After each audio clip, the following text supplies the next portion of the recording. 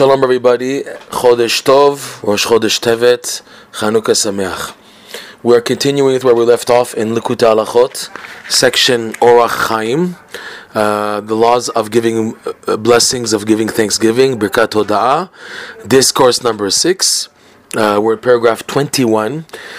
At this point, Rav Nosson is going to recap what was in the temple, and when you realize how it was so important, then to understand the severity of what damage the Yavanim, the Greeks, wanted to do. In this sense, the Yavanim, the Greeks, are representing the exchange chambers, the evil.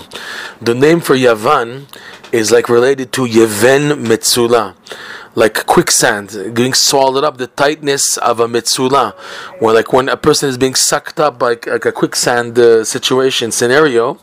That's what the Greeks were for the Jewish people at the time, and what they represent even today. The idea of the Greek philosophy, the Greek ideology, the Greek hashkafa is basically making a person feel totally detached from Hashem, totally like useless, and no meaning in their service of Hashem and in their life.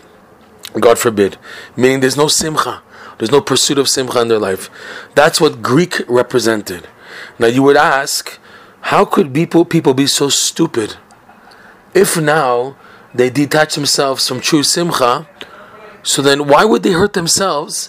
Why would people then look elsewhere for trying to to try to fill in the gap of joy in their life? That's the whole thing. People are so convinced that Judaism and Hashem, Chas v'Shalom, is not the answer, is not the solution, and purposely they try to find joy, and they're convinced that they will find happiness within this life, only to face a dead end. And the more the Yitzhak can get them stuck in believing this and pursuit, so he lets them, like a lead, he lets them follow on and make them believe that they're getting to true joy, to true contentment, to true satisfaction, and it's all in a dead end. And even if they release it, or they realize it, still they continue the pursuit, thinking that they'll have some happiness, or if they don't think, but it's just like they have no other choice anymore, they just run after it, and they end up with a dead end.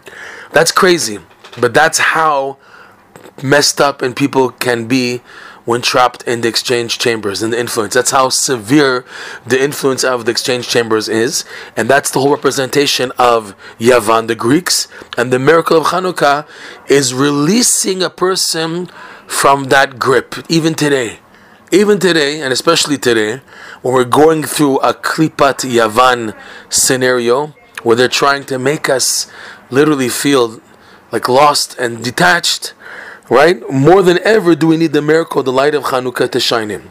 So Rav Nosson wants us just to realize what was in the temple. He's going to go through the details of the Holy Temple.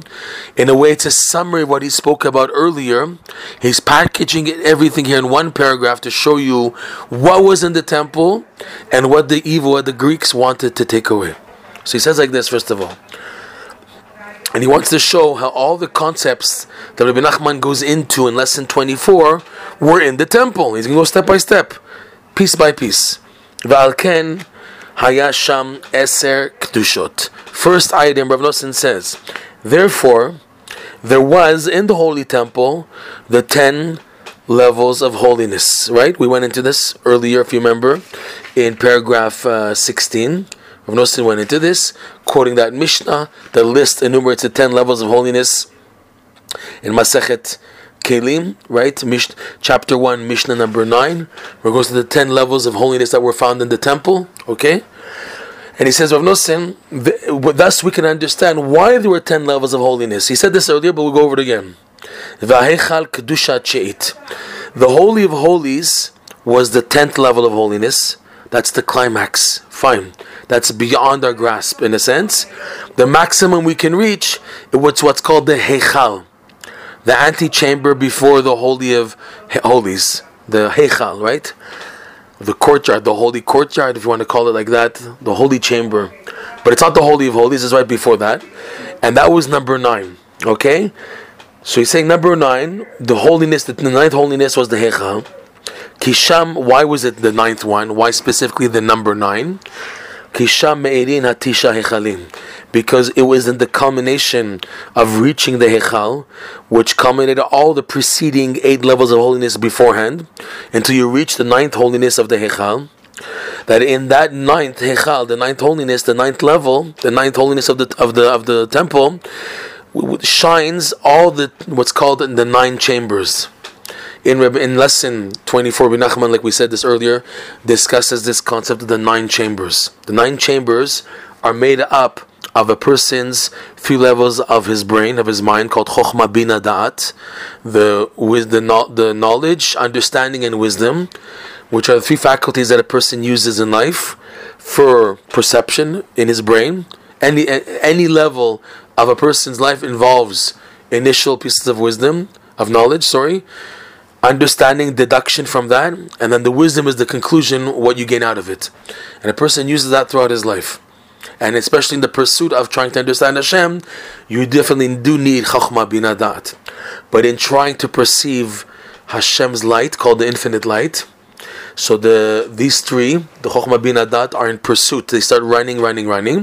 But because it's unperceivable, it's unfathomable in a physical existence to perceive the infinite light, and only to perceive it is if a person is bounced backwards and going back into a type of darkness, that allows for the creation of chambers, which are vessels. So he says the person's mind and intellect, which is running forward, bounces in this wall called the Prisa. We'll go into it very soon. And by bouncing back, the Chokhmah Bina Da'at become intertwined. So it's like the Chokhmah of Chokhmah Bina Da'at, Bina of Chokhmah Bina Da'at, Da'at of Chokhmah Bina Da'at, and you understand Bina of Chokhmah Bina Da'at, Bina of Bina Chokhmah Da'at. It goes into that. You have 9 combinations in multiplication, 3 times 3, creating what's called the 9 chambers. That's the wording that Rabbi Nachman uses from the Zohar. 9 hechalot. And these hechalot Rav Nosson is saying here is similar to the hechal that was in the temple, which is the 9th level of holiness, and it's not by chance.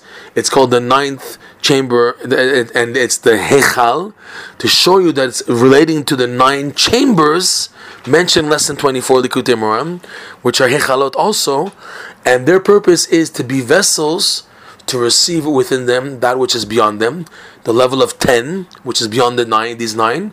That's called the Holy of Holies, the light of the infinite light. Okay? So he says again, in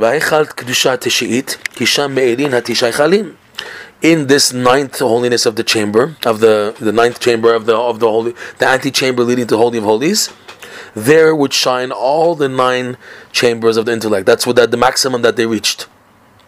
And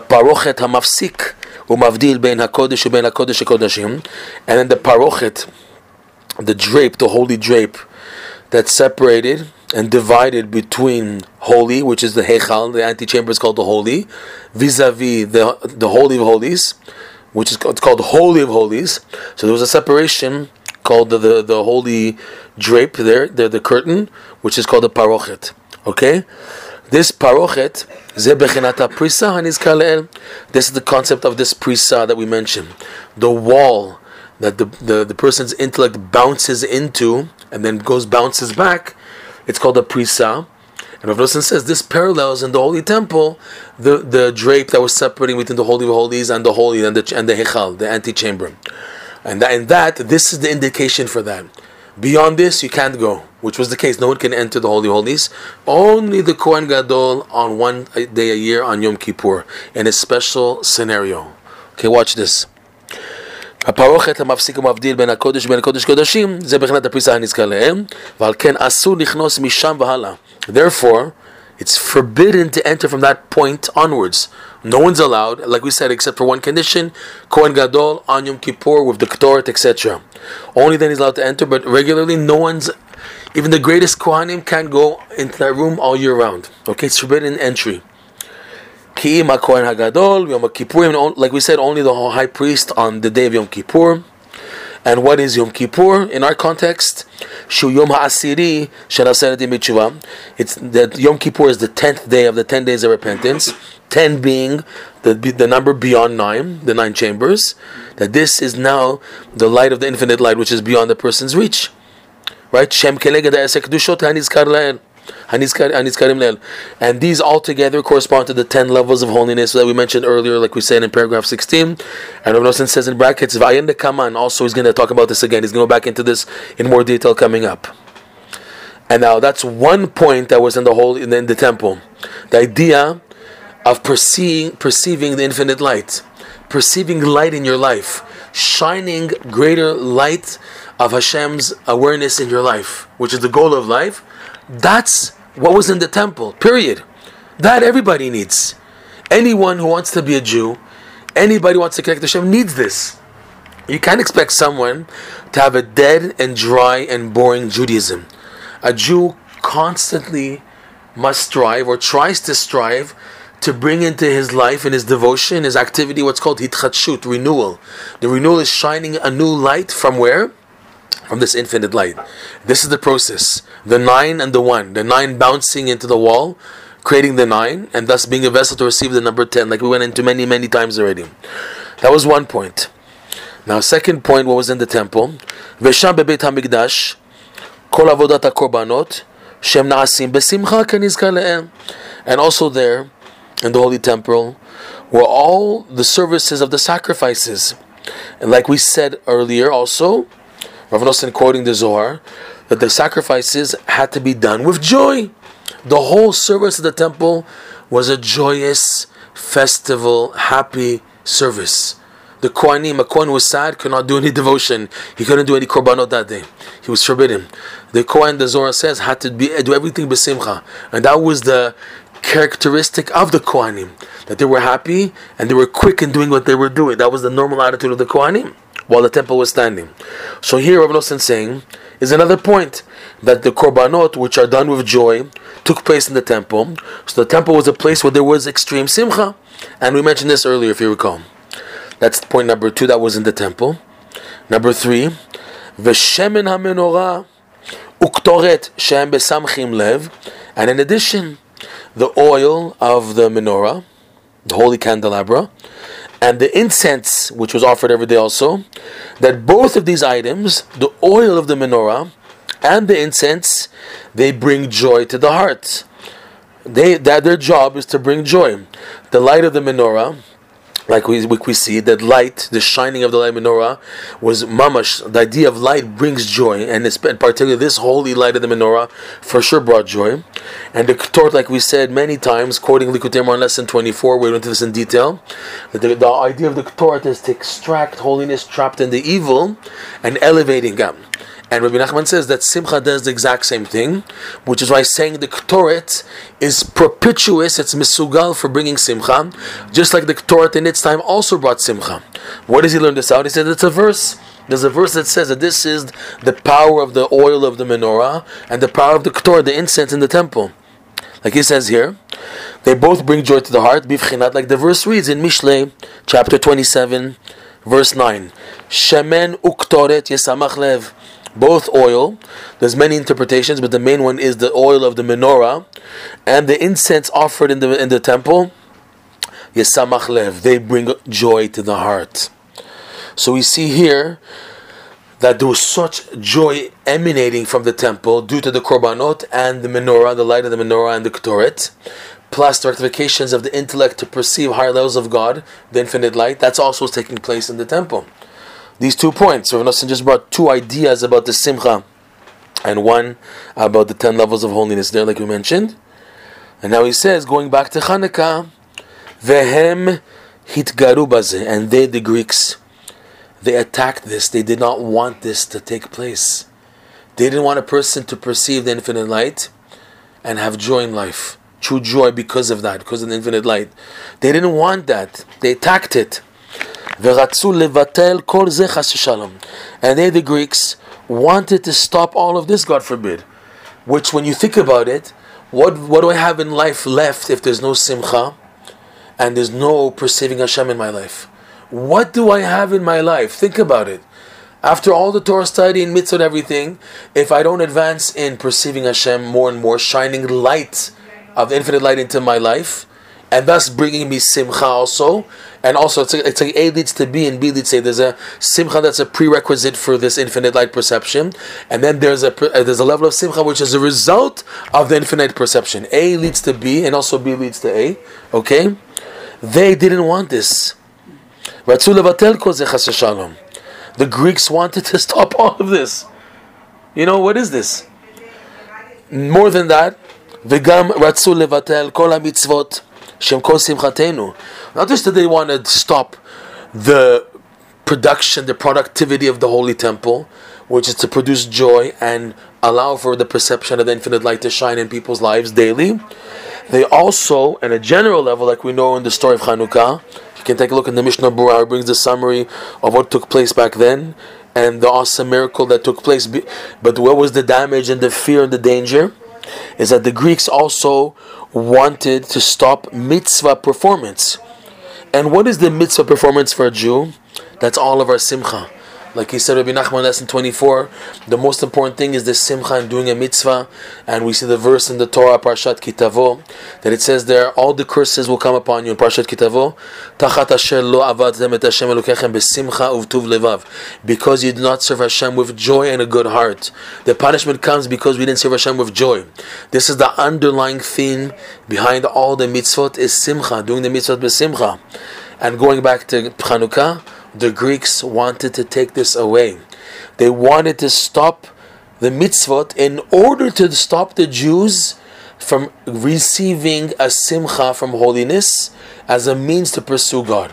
They wanted, the Greeks instead, that you get enjoyment by taking a vacation cruise to Spain, to Antarctica, to Alaska, and to have fun, and to go to Maui, and to enjoy yourself in this world, and try to find simcha from this world by getting the new updated computer program or the newest smartphone or whatever, and you're just running and running, trying to satisfy this empty happiness using this world. They don't want you to have simcha from Hashem. No, we want this simcha to come from elsewhere, from this world, which we know is a dead end. But that's the whole thing. They convince the person that it's not a dead end, that it's worth investing in this world to try to have simcha, and in the end they fool a person, showing that the simcha here was not lasting. It was a waste, a big waste of time and a big waste of life. Okay? That was the whole problem of the danger of the Greeks in the Chanukah story. Okay? So now Rav Nosson says, now we can understand why thus the whole miracle of Chanukah was specifically through oil. Why specifically oil? After we explained so much what the idea of shemen is, כי משמן המנורה היו מדליקים בהיכל באוהל מועד מחוץ לפרוכת שבחינת הפריסה הנזכר לעיל. In our context now, what we just said until now, let's look at this. Because what was the shemen of the menorah? Where was the menorah placed? The menorah was placed in this Heichal, the Ohel Moed, the tent of meeting, which was this final chamber, the antechamber before the Holy of Holies. That's where the menorah was. That's where the Lechem Apani, the showbread table was. That's where the Menorah Tazav, the golden altar for the Ketoret offering, burning of the Ketoret every day. That's where they were. The menorah was there. Okay, the menorah is being the big thing. That's the whole thing, is the shining of the light. Right? El Mul Pnei Menorah, everything is facing the menorah, and describing the positioning. They say facing the menorah to show its precedence and its importance in the Heichal. In the Ohel Moed of the three, what was very important here was the menorah, shining that light, because that's the goal, to shine the light. What was that light shining in the Heichal? Rav Nosson is going to go into now. What's the idea of the menorah shining its light there? What light? So Rav Nosson says like this again. You have to understand the following. From the oil lighting the menorah, they would light candles in this antechamber, the Heichal, in the Ohel Moed, which is also called the tent of meeting. Outside, right, on the other side of the parochet, the holy drape separating between the Holy of Holies and the holy of the chamber, the tent of meeting. So the candle is positioned facing this parochet. And what is this parochet we said earlier? Is the idea of the prisa, that wall, the keter, which serves as a boundary separating the infinite light from us. and the intellect of a person, the Chokhmah Bin Adat, bounce into this prisa, this parochet, this curtain, this bounce, this keter, in order to produce the 9 intellects, the 9 chambers, 9 vessels, to perceive within them the infinite light. Okay? So that's where the menorah was being lit, was burning its candles there. Why? Look at this. Kedei lehamshich haor shehu or hasagat hamochin mebechinat lifnai velifnim. The lighting of the candles of the menorah were for what? To shine the light of perceiving, of the perception of the intellect, to what it perceives from the infinite light, from what's within. Lifnai v'lifnim, within of within, is referring to the Holy of Holies, Kodesh Kodeshim. It's also called Lifnai v'lifnim. The light of the menorah is basically shining that light outside to us. Because again, it was placed in the 9th chamber. It's on our side of the prisa, of the wall, of the parochet. Shining a light. What is this light? It's shining us there. The light of the infinite light, which is coming from the other side of the parochet, we're perceiving it through the light of the menorah. So he's saying here, of Nosen, the light of the menorah was shining the infinite light. That's what it was doing. Okay? And when you think about it, you're lighting your Hanukkah candles to commemorate the miracle of the oil lighting of the menorah is basically a repetition, a redoing of relighting and re-experiencing the infinite light in our lives through the miracle, the light of Hanukkah. That's basically what's happening here. Okay, and going back, that